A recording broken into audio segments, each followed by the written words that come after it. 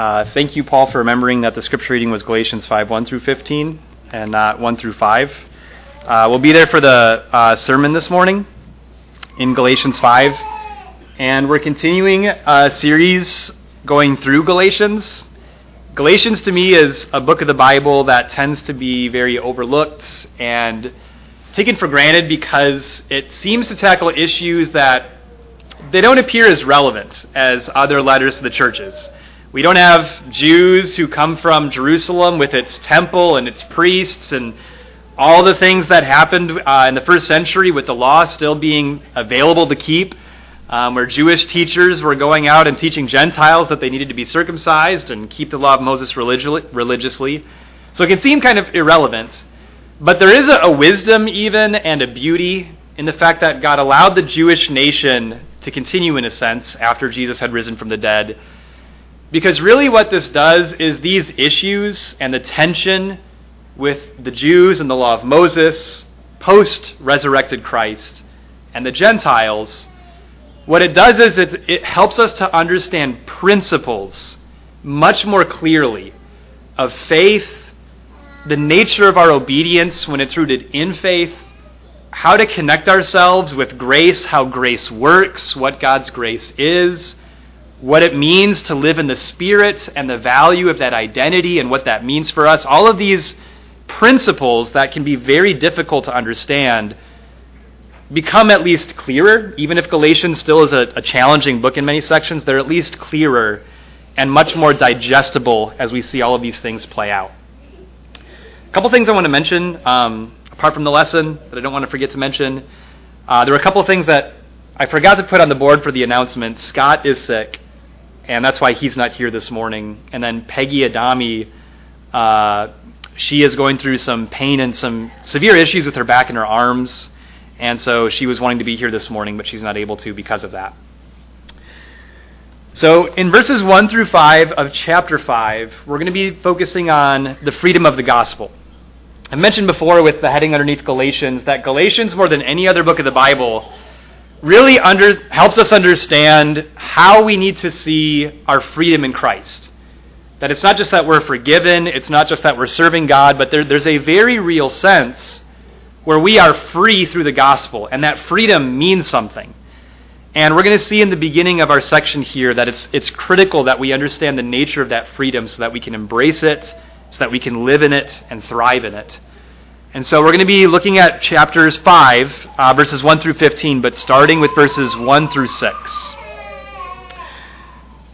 We're going to be talking here again about the nature of our freedom and what that means. So Galatians 5, 1 through 6. It was for freedom that Christ set us free. Therefore, keep standing firm and do not be subject again to a yoke of slavery. Behold, I, Paul, say to you that if you receive circumcision, Christ will be of no benefit for you. And I testify again to every man who receives circumcision that he is under obligation to keep the whole law. You have been severed from Christ, you who are seeking to be justified by law. You have fallen from grace. For we through the Spirit by faith are waiting for the hope of righteousness. For in Christ Jesus neither circumcision nor uncircumcision means anything, but faith working through love. So what I have on the board here is it's critical that we understand the nature of our freedom that we have in Christ, that we can both embrace it, so that we can stand firm in it, as I said in verse 1, but also thrive within it as well. There's a common phrase that I don't necessarily like at all encourage, but have you guys heard that phrase like, don't tread on me? So it's kind of like a political phrase, means like, hey, don't like get in the way of my personal freedom. You know, like as an American citizen, I have like certain freedoms, and Brandon's laughing because I'm sure he's got a bumper sticker that says that.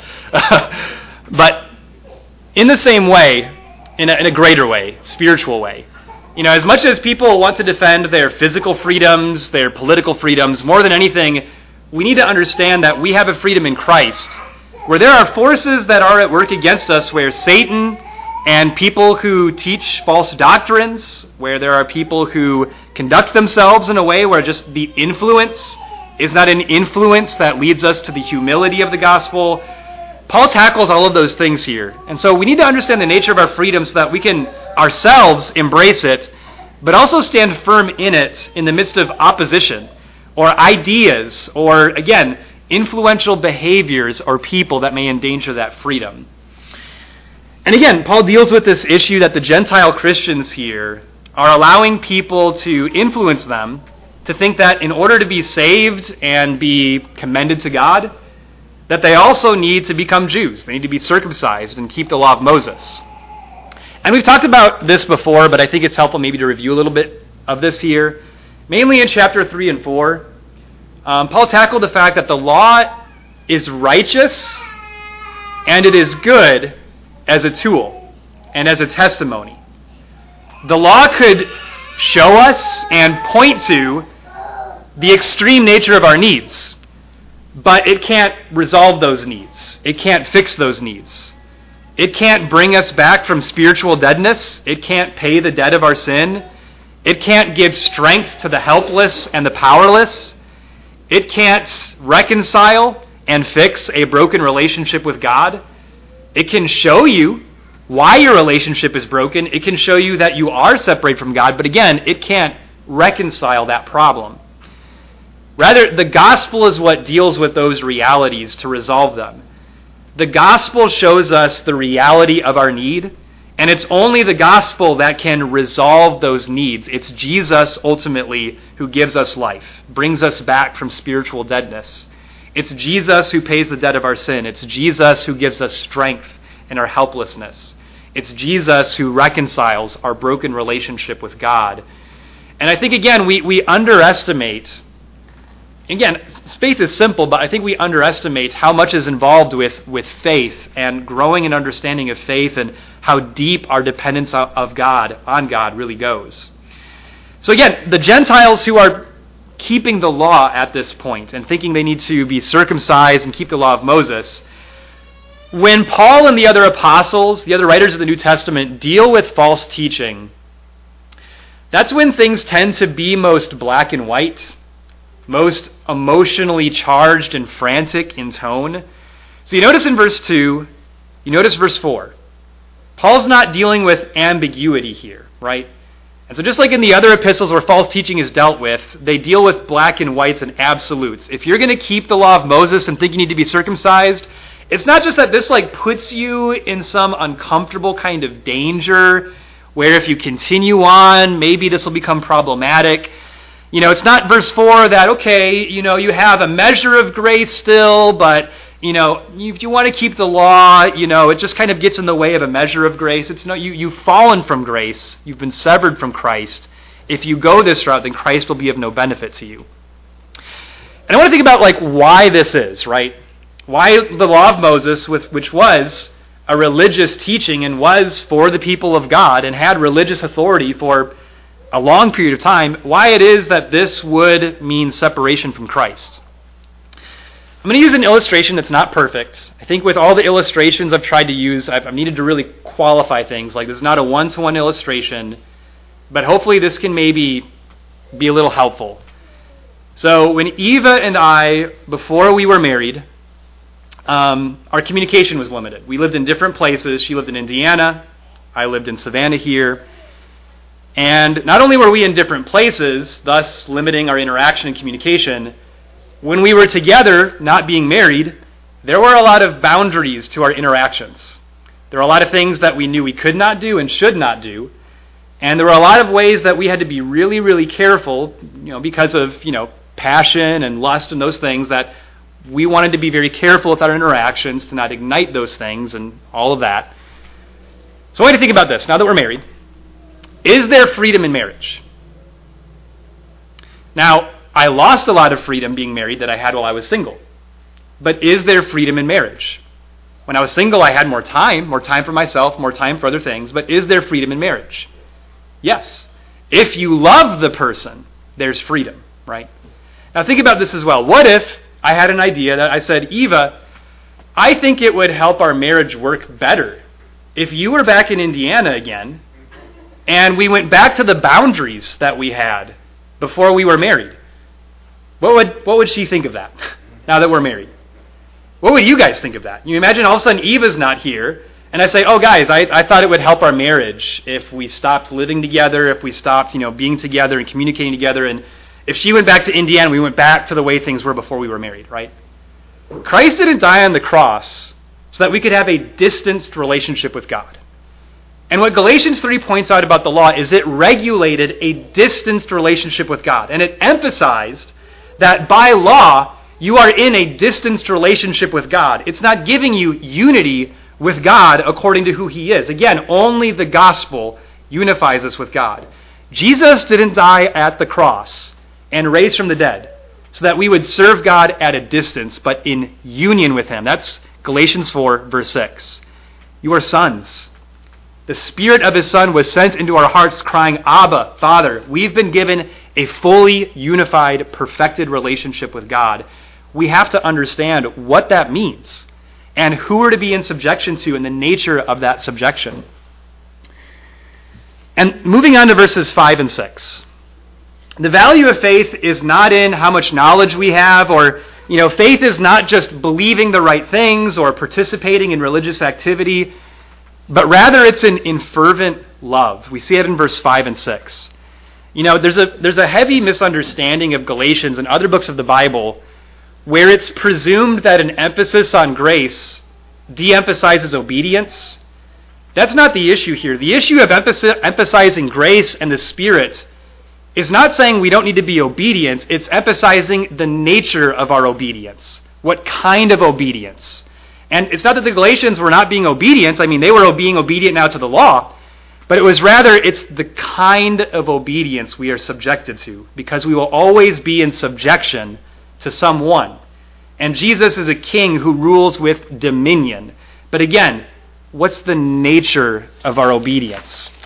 So I want you to remember 1 Corinthians 13, where Paul writes, if I have the gift of prophecy and have all knowledge and know all mysteries, and you imagine how impressive that would be if a preacher literally knew all the mysteries of the Bible and they could make connections that just blew your mind. And it's like, I've never seen that before. And you think, how amazing. Or if someone was really articulate and just they could explain things in such a helpful way. But that's still not necessarily love. Can have all knowledge, know all mysteries, even have all faith as to move mountains.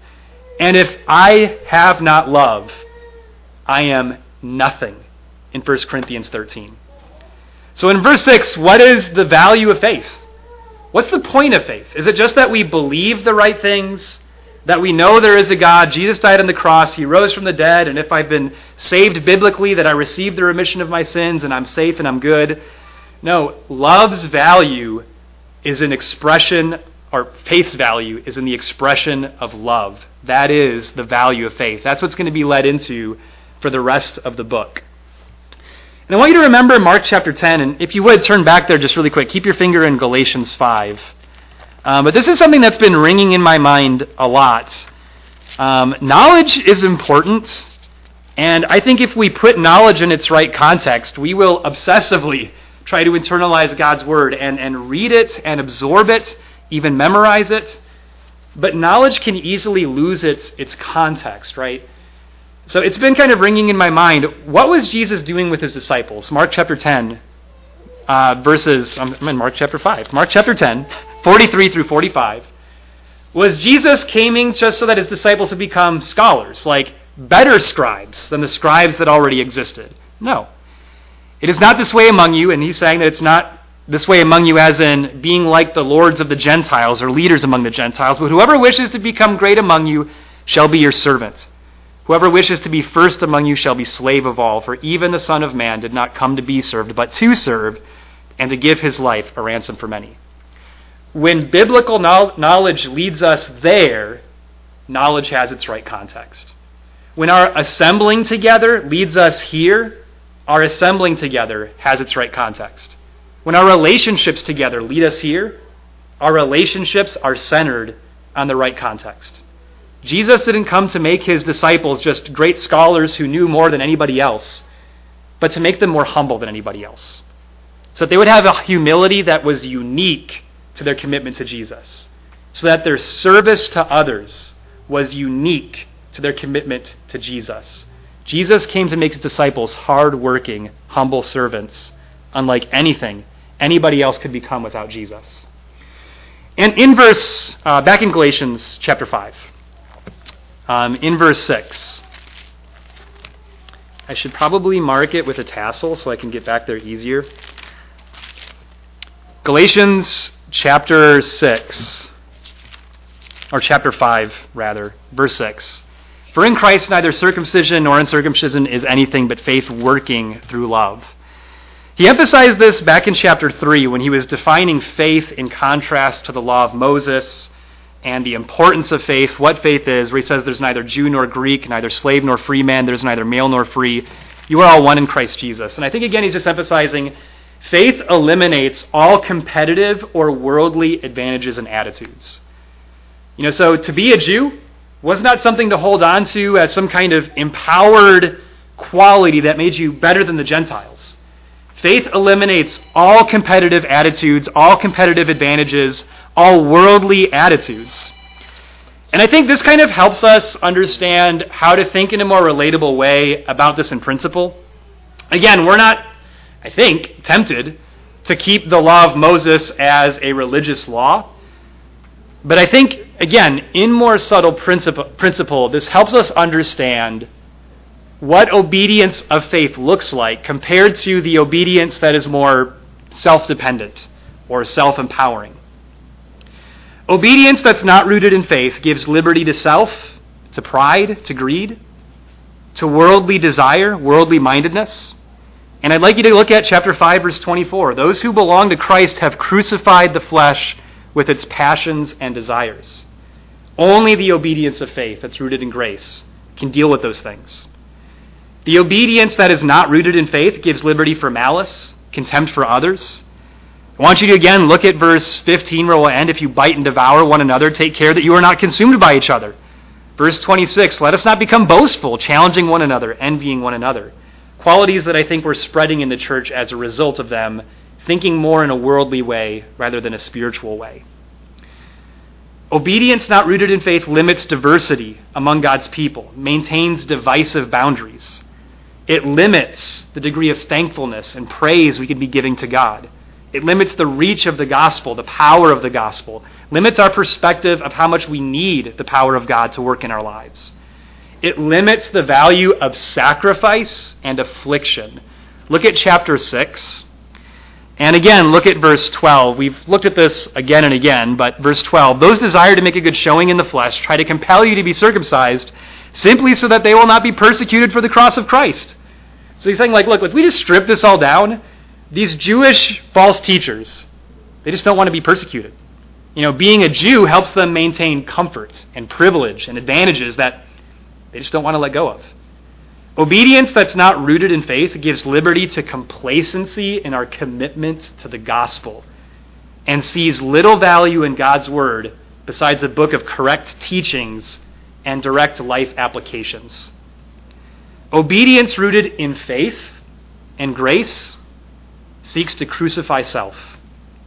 It seeks a humility that is only possible through the example and teachings of Christ on the cross.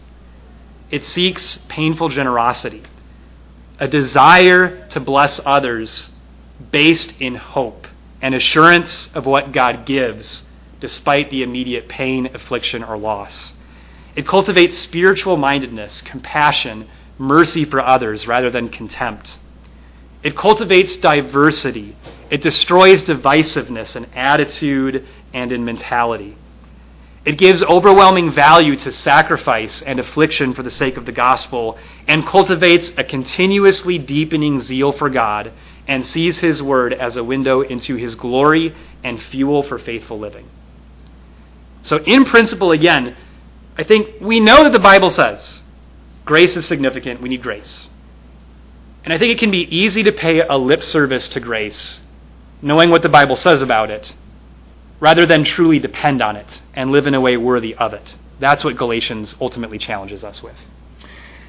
So let's look at 7 through 12, which involves, I think, some of the most severe language, which again, well, I'll finish that sentence first. The most severe language in the New Testament against anybody.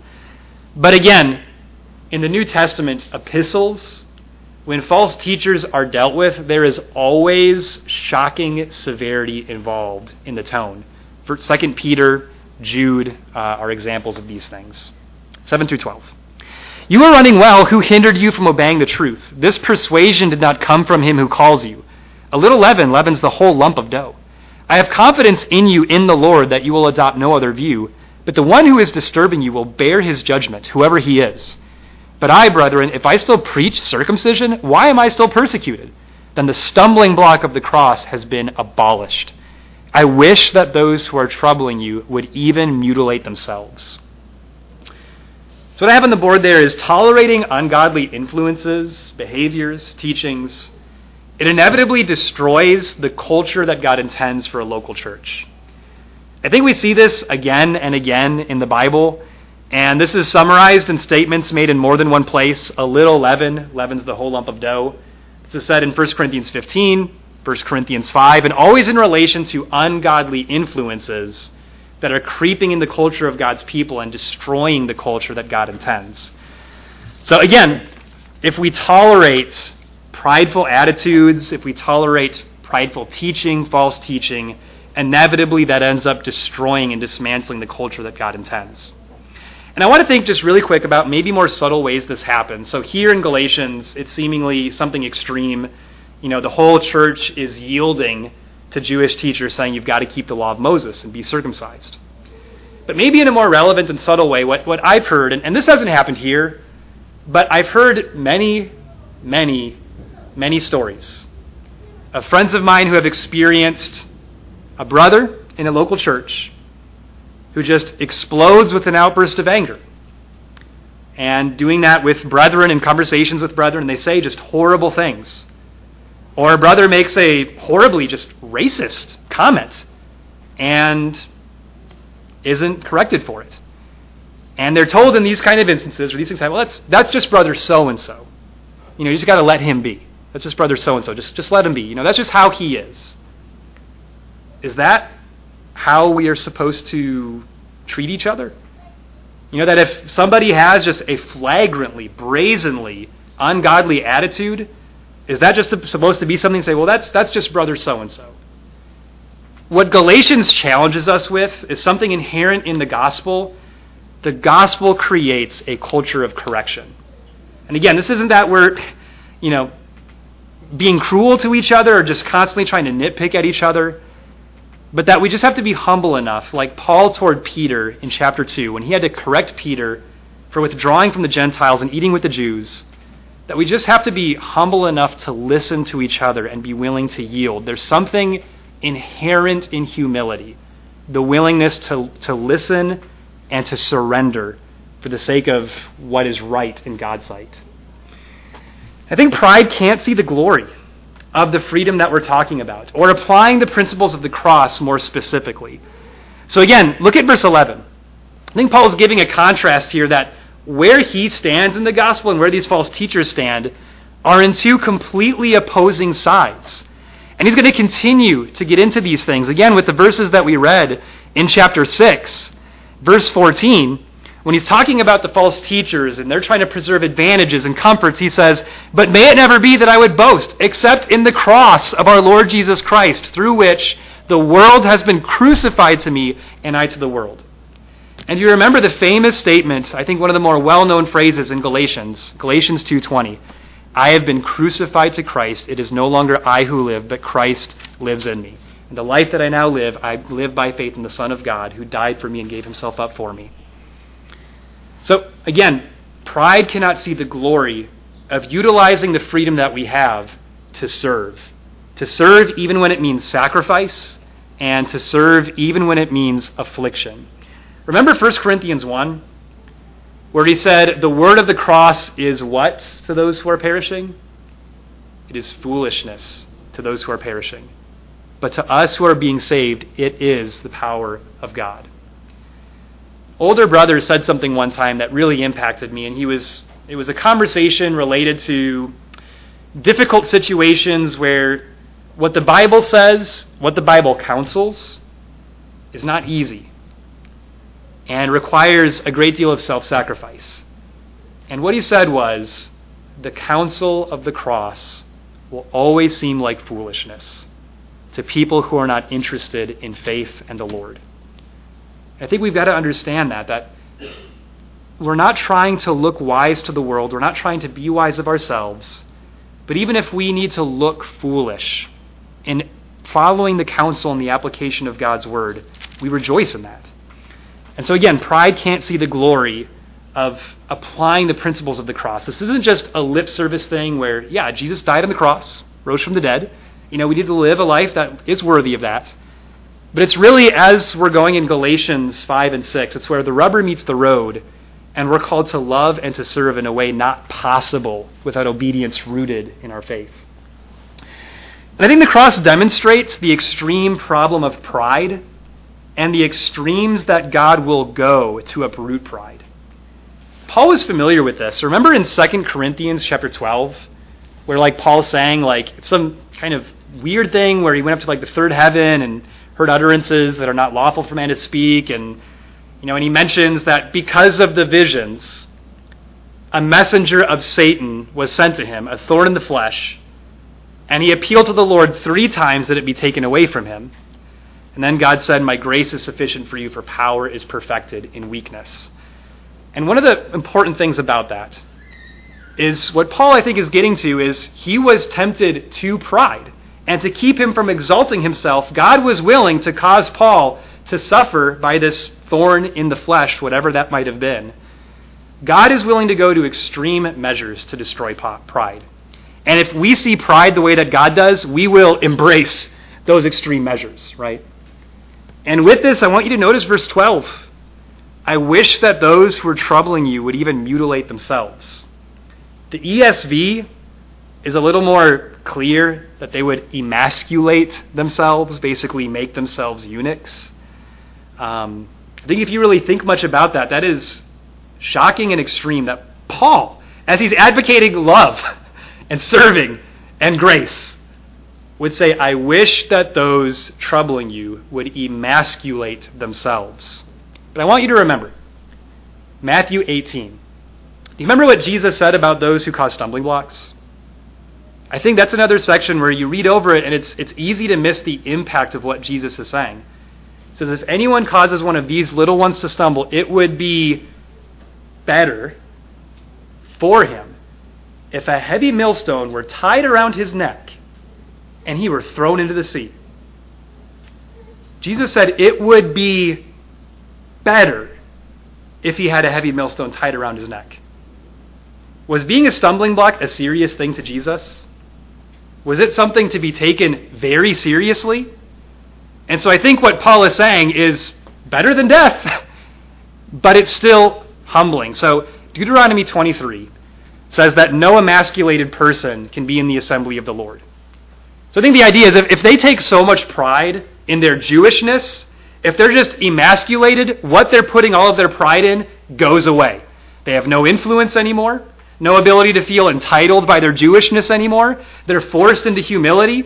They certainly can't spread their ideologies to their children because they're unable to have children.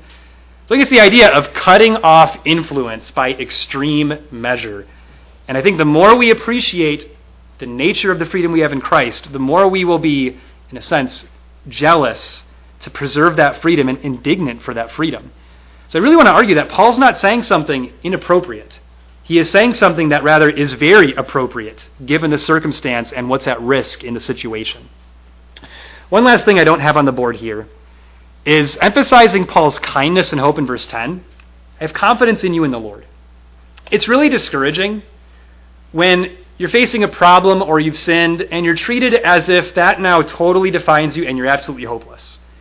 When I worked at UPS, there were times where I made some pretty big mistakes, and my employers would oftentimes, their method of correction was very demeaning and angry, and making you feel like this wrong you've done, this mistake, it fully defines you now, and you're just an absolute failure. And I think that what Paul is seeing in the Galatians would be very encouraging. That he knows they can change in the Lord. They've responded to the gospel before. They were running well, is what he says in verse 7. So they've shown that they are capable of having the right condition of heart and the right condition of faith.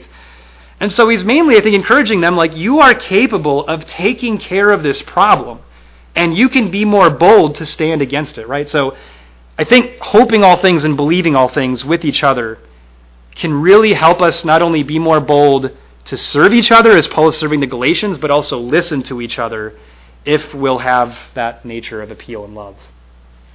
We'll finish with verses 13 and 15 here, 13 through 15. For you are called to freedom, seemingly repeating what he had stated in verse 1. For you are called to freedom, brethren, only do not turn your freedom into an opportunity for the flesh, but through love serve one another, repeating what was said in verse 6. For the whole law is fulfilled in one word, in the statement, you shall love your neighbor as yourself. But if you bite and devour one another, take care that you are not consumed by one another. So what is the purpose of our freedom in Christ? It's that we have the greatest ability to serve each other. When I was single, there was a brother I knew who I was friends with who had gotten married. And I think I was dating Eve at this point, but I asked him what he's learning in marriage. Like, what's like the most encouraging aspect of his marriage? And he said something I've never heard before and I didn't expect. He said, I have more opportunities to serve than I ever had before. That is the freedom that we have in Christ. That's the freedom that only love and grace lead us into. Is we have more opportunity, more motivation to love from the heart.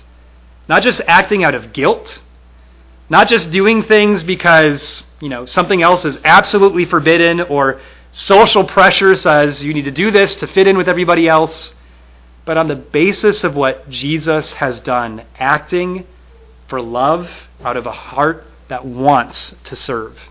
Remember John 13, verse 34? Jesus said, a new commandment I give to you, that you love one another, even as I have loved you, that you also love one another. I think what's being advocated in Galatians 5 is a general love, but I think it's a specific love in this context, a love among the brethren. And I think that's what Jesus is advocating in John 13, verse 34. There's just something about loving the brethren that I think is even more difficult than loving people in the world. I think sometimes with people in the world, we give them like total liberty where it's like, well, they don't even know Christ. They're lost. So like, I don't expect anything. But with each other, we have these like super high expectations. And brethren can act in disappointing ways, can be frustrating. So again, I think there's something special, but also critical in what the cross teaches us about the kind of love that invests in brethren. John 15, verse 12, this is my commandment, singularly, that you love one another just as I have loved you. That's what Paul is going to detail through the rest of Galatians. It's where the rubber is going to meet the road. Here is what the love that is rooted in Christ and comes from Christ. This is what it looks like. But just really quick, in verse 13, don't turn your freedom into an opportunity for the flesh. What does pride do with the freedom we have in Christ? What does pride do? Freedom becomes a tool. More worldly ambition, more worldly priorities, more worldly desires, and will only act, again, if something is directly forbidden. Is it a salvation issue? Is that a sin? Or, again, if pressure of a local church, kind of is really pushing me, and the brethren won't be appeased unless I do this or think this way, but not motivated at all by grace, only by guilt. A person who is only excelling because of guilt, not by grace, is not living by faith. They may not be living by the works of the law of Moses, but they're certainly not living by faith, right? So again, what Paul is getting to ultimately are the deeper principles that we can relate to and can apply. But faith uses freedom as a tool to more fully invest in loving God's people. Faith uses freedom in Christ as a tool to more fully invest in God's people, just as Christ has loved each one of us. Did you know that the Jewish people were the most difficult people for Jesus to love? And I would argue, as much as it was encouraging to be with the disciples, that only added greater difficulty for Jesus to serve the disciples and to be surrounded by them, when so often they did not understand him, and they had attitudes that completely contradicted their fellowship with him, when they abandoned him in his time of greatest need, and as we read before the Lord's Supper, fell asleep at his time of greatest pain and emotional need. The most difficult people to love were the Jews. And yet when Jesus was dying on the cross, what came out of his heart was only greater mercy, greater commitment. And what came out of his love in his resurrection, greater commitment, greater mercy. To not have a desire and ambition to invest in God's people isn't just a problem of a couple things in the epistles that are being ignored. It's the cross itself. The cross itself teaches us fundamentally to invest in God's people and love them. And it's like chapter 4, verse 21, where Paul gets to the fact that he says, the law says this too. You want to care about the law, you want to keep it? I'm teaching you what the law is supposed to teach you. And so in verse 14, what is the law supposed to point to? Love. What Paul is teaching is the very thing that the law was meant to teach. And I want to note verse 15 as we bring the lesson to a close. If we're not deeply rooted in grace, verse 15 is the inevitable result. A church can have what may seem to have peace when not facing conflict, right? But I've seen too many times where a local church may have a lack of conflict, but they aren't really united, and they aren't really invested in one another. And what happens to churches like that when there is conflict? How do they talk to each other? How do they treat each other? What's the attitude that brethren have to each other? Churches like that divide when there's conflict and cannot be reconciled. And so it's not just doctrinal truth that unifies us. As much as the Spirit delivers truth, the Spirit teaches us to love the brethren.